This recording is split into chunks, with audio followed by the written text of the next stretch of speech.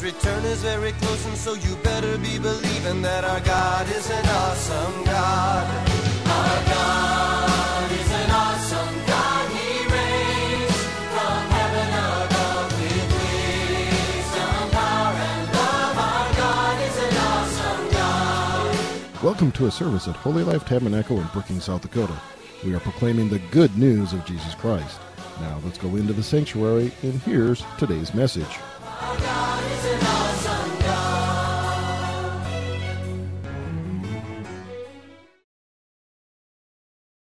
Pastor Randyn has been on the staff now for several years, and appreciate his heart for Jesus, heart for people, amen. And he's got a word for us tonight, so let's welcome Pastor Randyn Funderburg as he comes to share here, amen. Amen. Thank you, Pastor Dave. I enjoy sharing at Holy Life Tabernacle Church. And I enjoy being on staff here as well. It's a great blessing, and I just remember when all that happened, how just everything just fit together. The timing was really good, and that's how God does it, isn't it? It's perfect timing. Before I start, I just want to say to those watching on Facebook, on YouTube eventually when it gets put up there, I'm talking about reaching the lost today. And I know that there's people that are watching are going to watch maybe even just this first part that don't know Jesus. Yeah. And I just want to say, first of all, that Jesus loves you. Amen. And you know, he died on the cross for you, and he had you in mind when he did it, individually. And to get saved, you don't need to come to a church service. Anything like that, you just need to accept him where you're at. But he sacrificed himself for you. He gave his blood for you. He died and he rose from the grave for you. Yes. And so I just want to bless you in Jesus' name, yes, and tell you that if you don't make it through the whole message or whatever, he had you in mind. Yep. And that's how much he loves you. So I wanted to say there. But tonight I want to talk about reaching the lost. And first I want to read a story from CBN that Pastor David forwarded to me today. But it's about a guy who was part of a radical Hindu organization. And I'm just going to read it here, a little bit of it. It says, at 16 years old, Paul, didn't give out his real name, but Paul was instructed to target Christians by the RSS, a radical Hindu parliamentary organization. Since I was a Hindu and part of the RSS, I became a staunch follower of their Hindu principles. And because of that, killing Christians and pastors became my goal. Paul told CBN News, we've concealed Paul's real identity for safety. He says the RSS singles out Christians because so many Hindus in India are abandoning their faith to follow Jesus Christ. One of the group's early founders says Christians are anti-national and hostile and should be treated as such. RSS members often combine religious Hindu education with self-defense classes and exercises. They told us Christianity doesn't belong to our country because they are converting people. Therefore, we have to attack pastors and demolish their churches so that our country will remain a Hindu country, said Paul. Hindus make up just about 80% of India's population. Muslims are 14%, and Christianity is India's third largest religion with about 26 million followers, or 2.3% of the population, and the numbers are steadily growing. Determined to stop the growth, Paul thought he had his chance when a pastor visited his hotel. Instead, the encounter changed his life when the pastor shared the gospel with him.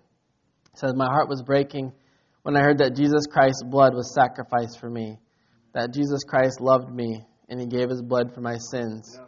And he says, I dedicated myself to Christ right then and there. Wow.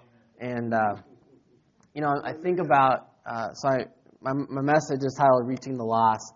Yeah. And when this came across, you know, I had already been working on this message, and it was just so fitting for the message that what caused him to come to Jesus. It was that he heard that Jesus sacrificed himself for him. Yeah. When he heard that Jesus loved him, yeah, and he gave his blood for his sins. Yeah.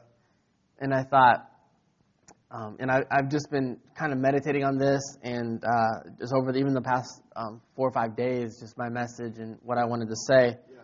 And one thing that Jesus did so well, obviously, because God is love, but he loved people. Yep. Amen. He loved people. He didn't judge people. He didn't He didn't even tell him that what you're doing is wrong.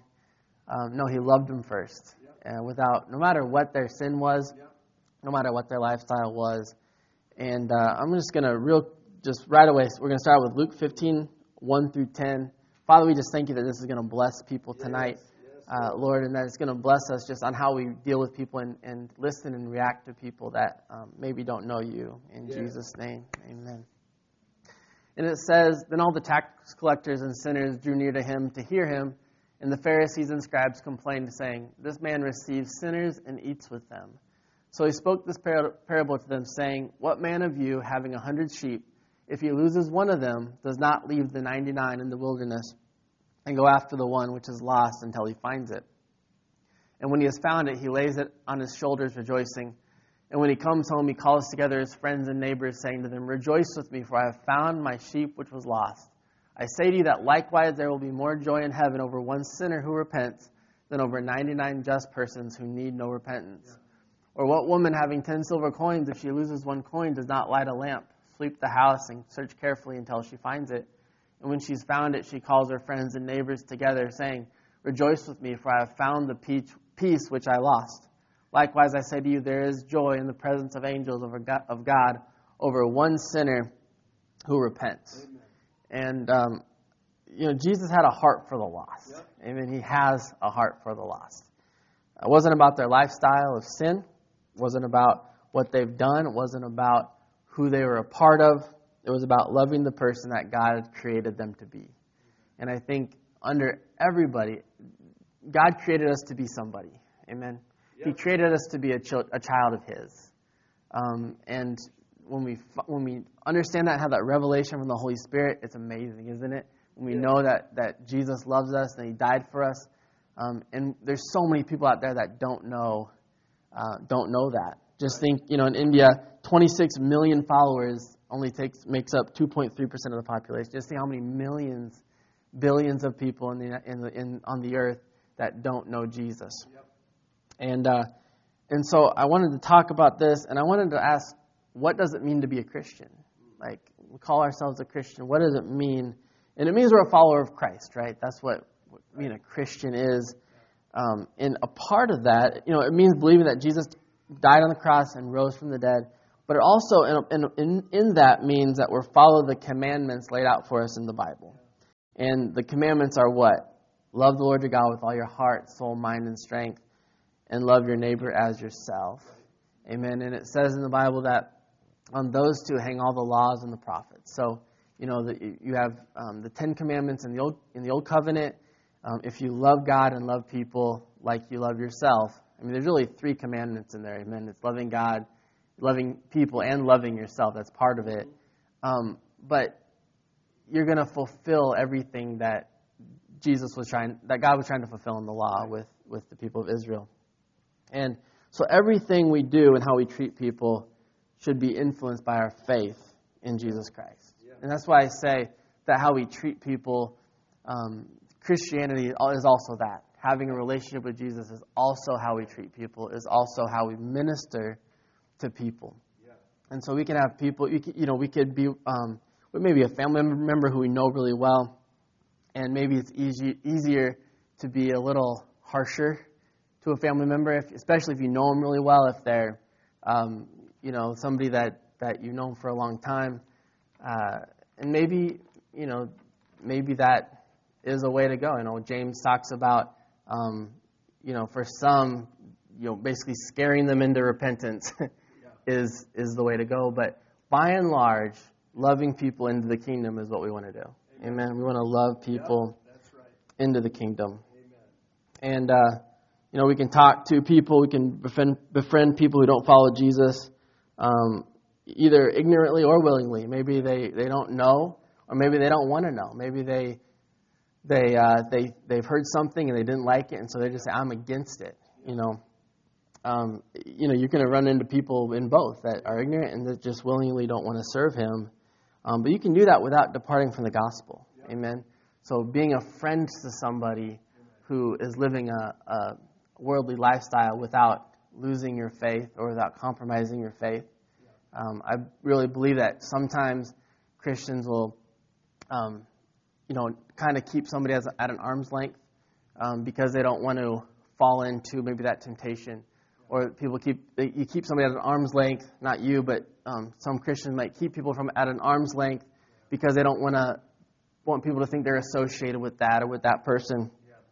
And but I noticed in Luke 15:2 it says, "This man receives sinners and he eats with them."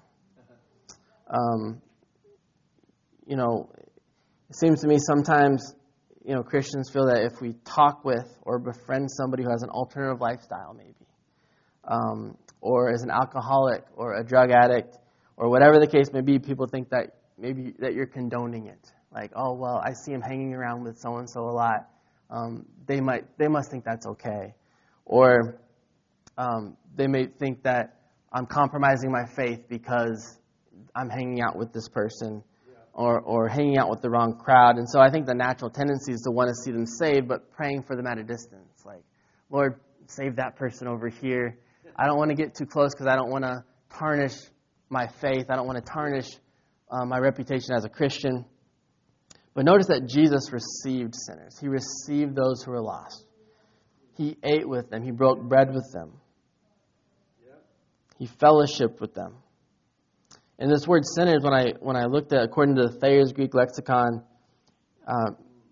it means people who were preeminently sinful, especially wicked, specifically of men stained with certain definite vices or crimes. And so these weren't just people that didn't keep the law. These were people that repeatedly broke the law. Jesus ate with these people. He ate with people that were notorious for their crimes. He ate with people that were notorious for maybe sexual immorality, maybe notorious for being a drunkard, maybe notorious for committing adultery, or maybe notorious for thievery or different things like that. And Jesus was around these people all the time. The Bible says he's a friend of sinners. Amen? And as I was studying this, it just came to my mind. And it just continued to come to my mind, be a friend of sinners, be a friend of the lost, be a friend of people that don't feel like they fit into Christianity or the world. Just be a friend, be a friend, be a friend. And so, the people, again, who ate with Jesus, they weren't just people not following the Jewish law. It was like, oh, they don't go to synagogue every week. No, these were preeminently sinful, especially wicked people. People that even the world gave up on. Amen? Yeah. And so not only did Jesus not mind being around sinners, he didn't mind others knowing that he was around sinners. Yeah.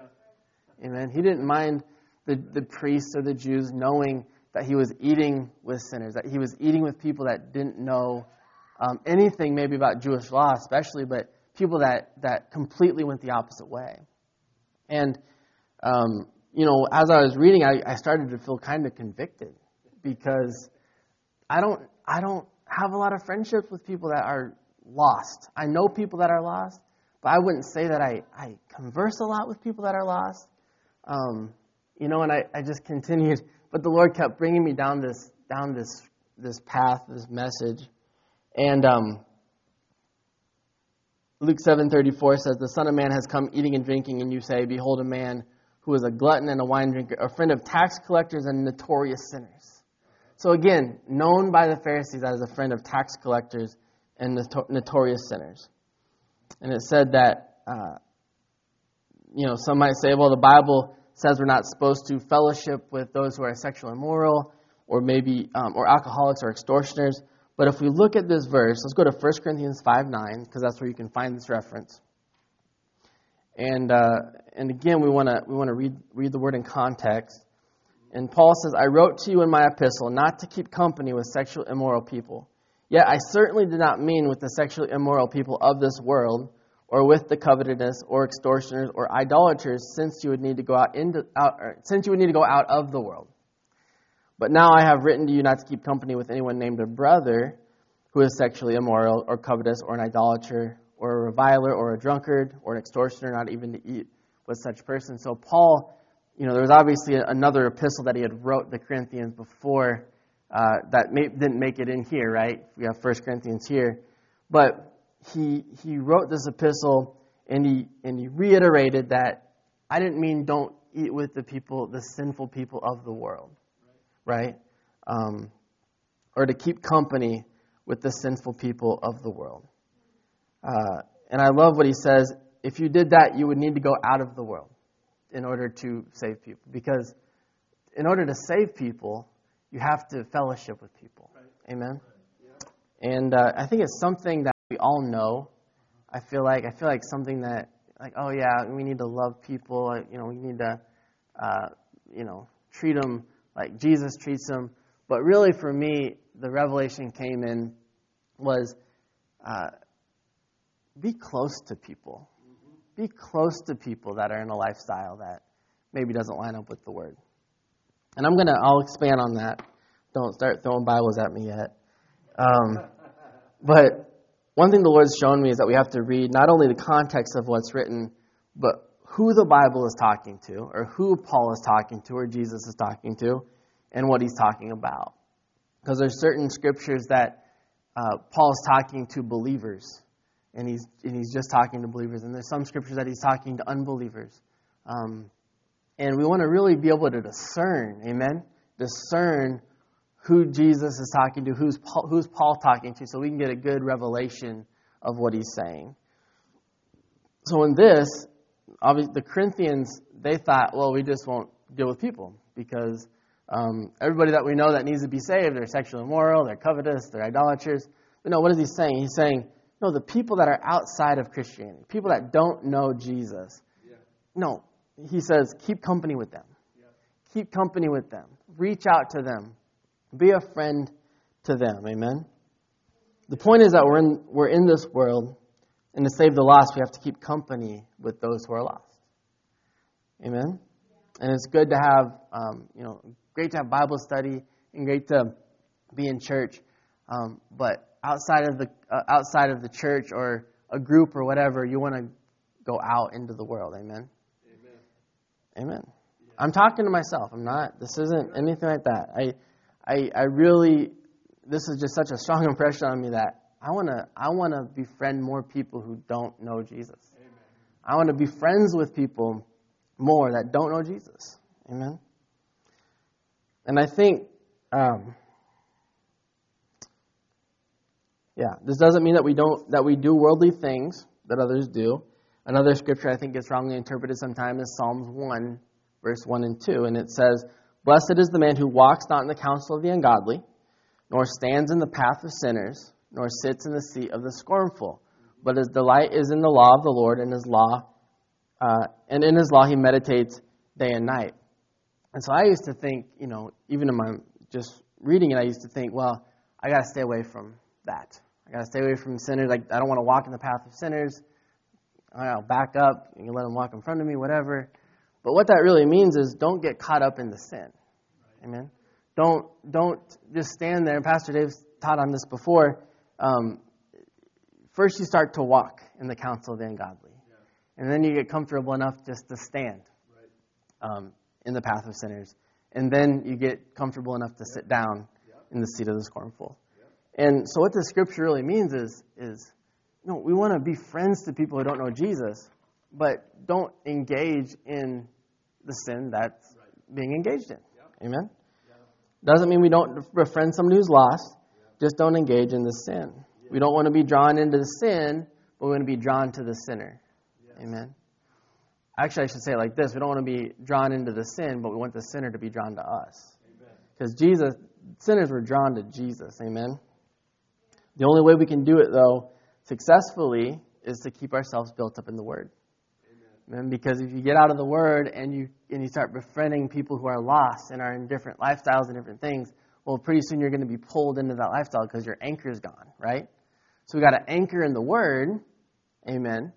And that's why I really believe that, it seems so simple. Love people. Okay, love people. But it takes people that want to continue to grow. Okay? It takes Christians who want to continue to grow in the Word and want to continue to hold on to the Word. Because if we don't hold on to the Word, we're going to drift, right? So if we hold on to the Word, we can really start to fulfill these scriptures of loving God and loving people, loving those who are lost, being friends with those who are lost, being friends with those who. That's why Jesus says, "Be kind to the unthankful and to the evil." What is he saying? Be friends. If you can befriend somebody who's unkind or unthankful or evil, be friends with them, because that's what Jesus did. Amen. I think it's so much deeper than just loving your neighbor. Amen. It's building a relationship. Amen.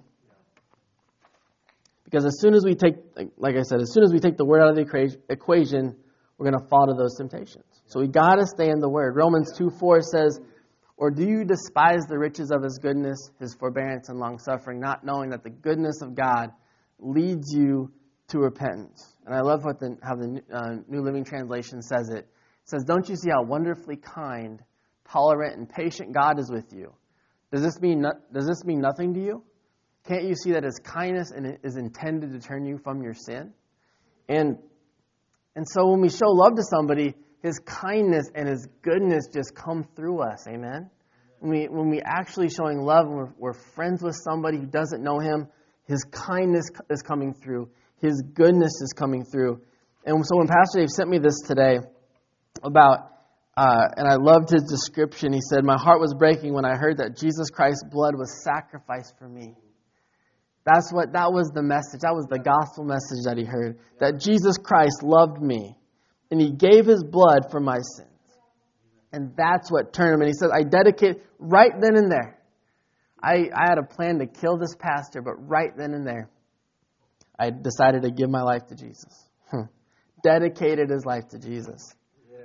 Hallelujah. We're probably not going to be dealing with people or even having to love people or witness to people that are trying to kill you. This is something that many other countries have to face. But just anybody on your job, anybody in your family, hallelujah. Students, anybody in your classes, professors, bosses, being kind, right? Being kind, showing the love of Jesus. Hallelujah. So his kindness and his goodness shine through us. And I really don't believe it's our job to tell people how to live. Okay, and I'm going to go into that a little bit. If somebody seeks my advice or opinion, I'll be happy. I'll give you my advice, I'll give you my opinion. But if you don't seek my advice or my opinion, if you're not a part of the family of God already, I'm just going to love you. I just want to love you. Yeah. Amen. I just want to love you. Yeah.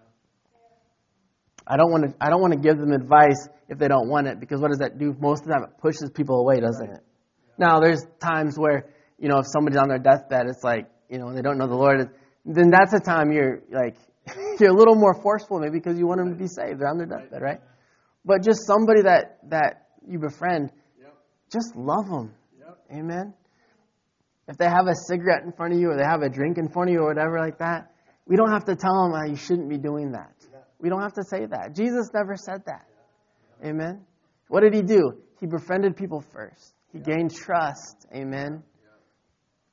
Hallelujah. Hallelujah. Thank you, Jesus. It's not about the advice I give, but that I point them to the best advice giver. Amen. Our job is to love them and allow the Holy Spirit to give them revelation.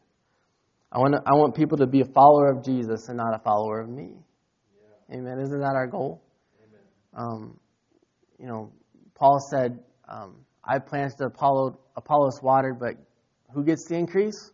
God gets the increase. Amen. So it's all about him. That's why when we witness, we want to point people to Jesus. And it's not about how much we know, but it's about who we know. We know the one who calls us, like Deb said, the beloved. He calls us cherished. Amen.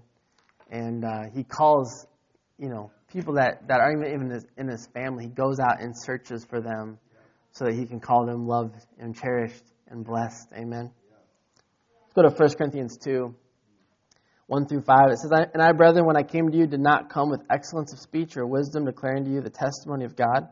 For I determined not to know anything among you except Jesus Christ and him crucified. And so what I see Paul saying is I didn't come with all this wisdom and this knowledge about the scriptures and these knowledge about Jesus. No, I came, he said, determined to not know anything. I came as kind of like ignorant, like, hey, who are you guys?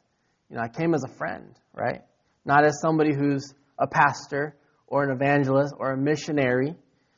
He says, I was with you in weakness, in fear, and in much trembling. And my speech and my preaching were not with persuasive words of human wisdom, but in demonstration of the Spirit and of power, that your faith should not be in the wisdom of men, but in the power of God. Yeah. Amen. So I always say our job is to inform. Our job is to love. I want to inform people how good Jesus is. I want to inform people how much He loves them, no matter where they're at right now. Jesus loves you, and He has a good plan for your life. Amen. And then it's the Holy Spirit's job to persuade by the demonstration of the power. Amen. In their life. Okay. So there's a lot of times, the Bible says that signs and wonders will follow us. Amen. But a lot of times when we're one-on-one, we're ministering to somebody, the signs and the wonders might not even, we might not even see them, but they're going to happen in the life of the person that we're ministering to. Amen. Something that we might not think is a big deal might touch them greatly. Amen. That's a sign, that's a power, demonstration of power. Maybe you give a word and you just think, you weren't even praying, the word just came to you, stability, whatever the word is to somebody, and that just hit them. And that could have been a demonstration of power in their life that gets them to ask more questions. Amen. Gets them to want to know more about this thing we call the gospel. Right? He may use us with the word of wisdom, word of knowledge, but it's important that people know that it's the Holy Spirit who's behind it. We want the Holy Spirit to be behind it. Just think about all of Jesus' personal ministry that He did.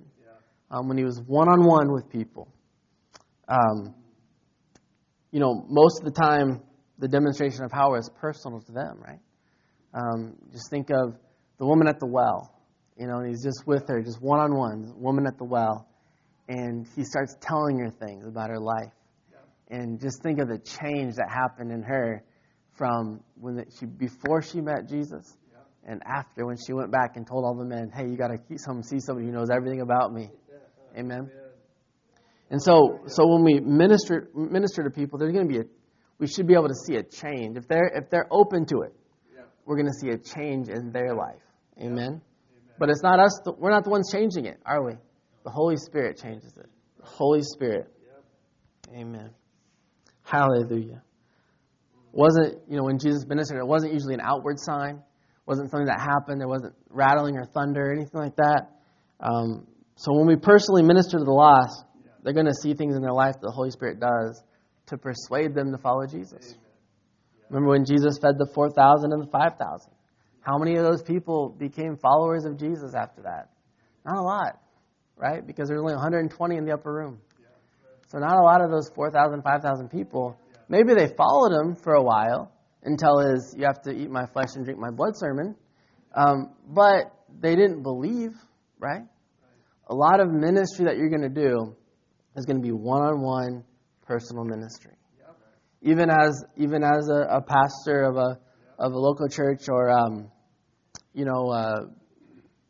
evangelist travels around, but a lot of people that I'm going to witness to are going to be people that I'm talking with one-on-one. Okay? So just because I speak to people, like multiple people at a time, I want to minister to you. I want to minister to people that don't know Him, right? As well. So we come to church, we want to grow. Amen. We want to listen to what the Holy Spirit is telling us. Hallelujah. But when we go out, that's when the ministry starts. This is the training ground. Amen. This is the training ground for going out and ministering to those who are lost. Hallelujah. Maybe the demonstration of power is a breakthrough in their finances. Maybe you pray for them and there's a shoulder pain that gets relieved and healed. Amen. That could be the breakthrough. Yep. Amen. If there's an encouragement in a difficult situation, you pray for somebody's situation and it starts to improve. Yep. Amen. We sometimes we don't know what's big to them, right? What's small to us might be really big to them. Right. Or what's big to us might be really small to them, right? I love what Paul says. He says, I became all things to all men. To the Jews, I became a Jew. To those under the law, I became as if under the law. To those without the law, I became as someone who doesn't have the law, without sinning, not under the law of Christ, but without the law. And, for us, I'm not saying like if somebody's a drunk, we have to become a drunk. Obviously, that's not what I'm saying. But if somebody, if I'm going to talk to somebody, what do we have in common? Is there anything that I can start to get the ball rolling? Do I have, and maybe I'll throw something out there, and if they have something in common with me, maybe that's who I am to them. Amen. If they love basketball, man, I'm a basketball player. I'm going to talk to them about basketball. If they love golf, man, I'm a golfer. I'm going to talk to them about golf. Okay? I'm not going to talk to them about what I want to talk about. I want to talk to them about what they want to talk about. What's going to fuel them? What's going to gain trust in people that we talk to? Yeah. Amen. Yeah. We want to continue to reach out, continue to share your testimony, continue to throw in and talk about Jesus and the love that He has. Amen. Yeah. Let's go to John 8, 1 through 12. Hallelujah. This is my last verse, I think. It's a long one. We're going to read it all the way through, and then we'll go back through it. It says, but Jesus went out to the Mount of Olives, and He came in early in the morning. Now early in the morning He came again into the temple, and all the people came to Him, and He sat down and taught them. Then the scribes and Pharisees brought to Him a woman caught in adultery, and when they had set her in the midst, they said to Him, Teacher, this woman was caught in adultery, in the very act. Now Moses in the law commanded us that such should be stoned. But what do you say? This they said, testing Him that they might have something of which to accuse Him. But Jesus stooped down and wrote on the ground with His finger as though He did not hear. So when they continued asking Him, He raised Himself up and said to them, He who is without sin among you, let him throw a stone at her first. And again He stooped down and wrote on the ground. Then those who heard it, being convicted by their conscience, went out one by one, beginning with the oldest even to the last, and Jesus was left alone and the woman standing in the midst. When Jesus had raised Himself up and saw no one but the woman, He said to her, Woman, where are those accusers of yours? Has no one condemned you? She said, No one, Lord. And Jesus said to her, Neither do I condemn you. Go and sin no more. Then Jesus spoke to them again, saying, I am the light of the world. He who follows me shall not walk in darkness, but have the light of life.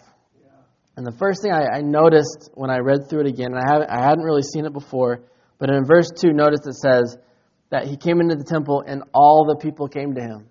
And whenever I pictured it, I always thought that it was just Jesus and the disciples and the Pharisees and this woman, but there was a gathering. There was a crowd. Yeah. Amen. And you got to wonder, they're probably thinking, what is He going to do? What is He going to do? Yeah. And again, Jesus wasn't concerned about what people thought. He wasn't concerned about what people thought about Him, talking or raising up the woman.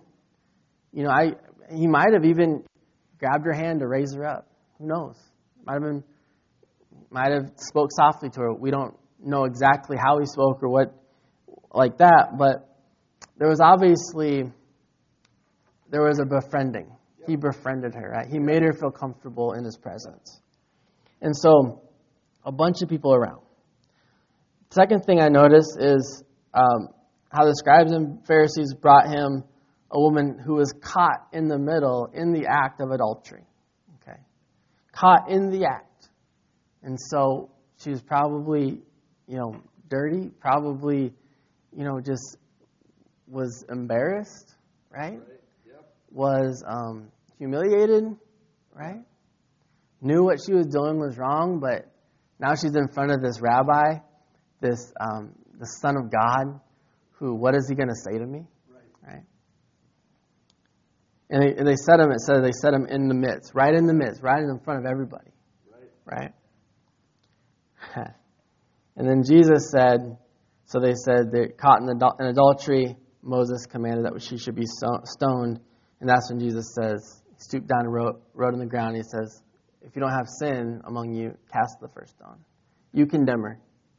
Right? And when they all left, He said, where are your condemners? And they said, they're not here. And what did Jesus say? Neither do I condemn you. I don't condemn you. I'm not going to judge you. Yeah, I know what they caught you in the middle of, but I don't care. I'm not going to condemn you. Just go and sin no more. Yeah. Amen. And it wasn't like better not do that again. That wasn't what he was saying, was it? What was he saying? He's saying, no, I know you're better than this. Like, I love you so much, I know you can do this. Amen? Yep. Amen. He never, and the other thing he never did, one, he never justified her sin, and two, he never condemned her sin. Right. So being a friend to somebody doesn't mean that you're justifying their sin, and it doesn't mean that you're condemning their sin. Yep. You're an impartial viewer in this friendship, right? To them. Amen? The other thing Jesus didn't do is he never engaged in sin. You have the Spirit of the Lord inside of you. So even if you are friends with somebody who's in a lifestyle or whatever, you don't have to partake of that. Amen. He who is in you is greater than he's in the world. And me, greater than the world. So don't worry. Don't worry about what people are going to say. Don't worry about how it's going to be viewed. This life is temporary. The Bible says we're a vapor in this life. Yep. Amen. Our eternal reward is waiting for us. Yes. Amen. Yes. Amen. But he never justified our interactions. When dealing with lost people, we don't have to feel like we need to do either of those things. Our role isn't to justify someone's actions or to condemn their actions, but to be a friend. Yeah. Let them know that you care about them. Yeah. And it really takes the pressure off when you don't have to try to give your opinion about what they're doing. Yeah. Right? It really takes the pressure off when you don't have to say anything about what they're doing or their actions or their past. No, when you're just there, and when you're just there, and more often times than not, they're not going to bring it up. They don't want to bring up their past. Right. I mean, they don't. People know when they're doing right and wrong. That's inherent in all of us, given by the Lord, right? Yeah. That morality, amen. Hallelujah. So our role isn't to justify. Our role isn't to condemn. Yeah. The only thing he did was to tell her is to go and sin no more. Yep. And then verse 12, and I like this, again in context, Jesus spoke to them saying, I am the light of the world. He who follows me shall not walk in darkness, but have the light of life. If someone turns to Jesus, you're a friend of somebody and they turn to Jesus, they will, if they really turn, they're going to make a choice to walk in the light. Amen. We don't have to pressure them to walk in the light. Amen. We don't have to say, you need to do this, you need to do that. No, they're going to make a choice to walk in the light. We can be their guide. We can help point them in the direction towards the Word, but it's ultimately their choice. Amen. So the last thing I want to say is, if you're friends with somebody and they're lost and they just don't want to get into Christianity, they don't want to follow the Lord, they don't want to listen to what you have to say, it's okay. It's their choice. Amen. Sometimes, what did Jesus say when he sent out the 70? If they don't receive you, just wipe the dust off your sandals and go to the next place. Amen. And so we want to be present enough to be a friend and to love, but then also to know when to let go. Amen. Just think, again, Jesus had a bunch of followers, and then he gave one sermon. Man, I'm glad that I don't give a sermon and 99% of my congregation walks out. Or maybe people turn me off. I don't know. But, Jesus, that wasn't what was important to him. Amen. What was important is saving the one lost. The 99 that love Jesus. You all love Jesus. Amen. We love Jesus. Aren't we glad that we love Jesus? Yeah, praise the Lord. And I love you guys. I care about you guys. But I want to be one of the guys that goes off and finds the one and knows, like, okay, my friends will be fine. I'm going to go off and I'm going to be a friend to somebody who doesn't have a friend. Right. I'm going to go and be a friend to somebody who doesn't know the goodness of God. Yeah. Amen. And if, you know what, you're going to have friends. I'm going over, I'm sorry. But there's probably going to be people in your life, if you do this, that are going to look at you sideways. There's going to be people in your life that don't want to associate with you anymore because they don't want to associate with who you're associating with. That's okay. Amen. It's okay. We want to do what God's called. And this isn't an overnight thing, man. As I'm speaking, as I was even convicted as I was doing this message, I thought, man, Lord, this is hard. But I tell you what, he gives us the strength, amen? He gives us the strength. And when we take our mind and our focus off of ourselves, and we put it on him, and we put it on the people that we're ministering to, then those feelings of maybe anxiousness or timidity, they go away. Amen. And we can be bold for him. Amen.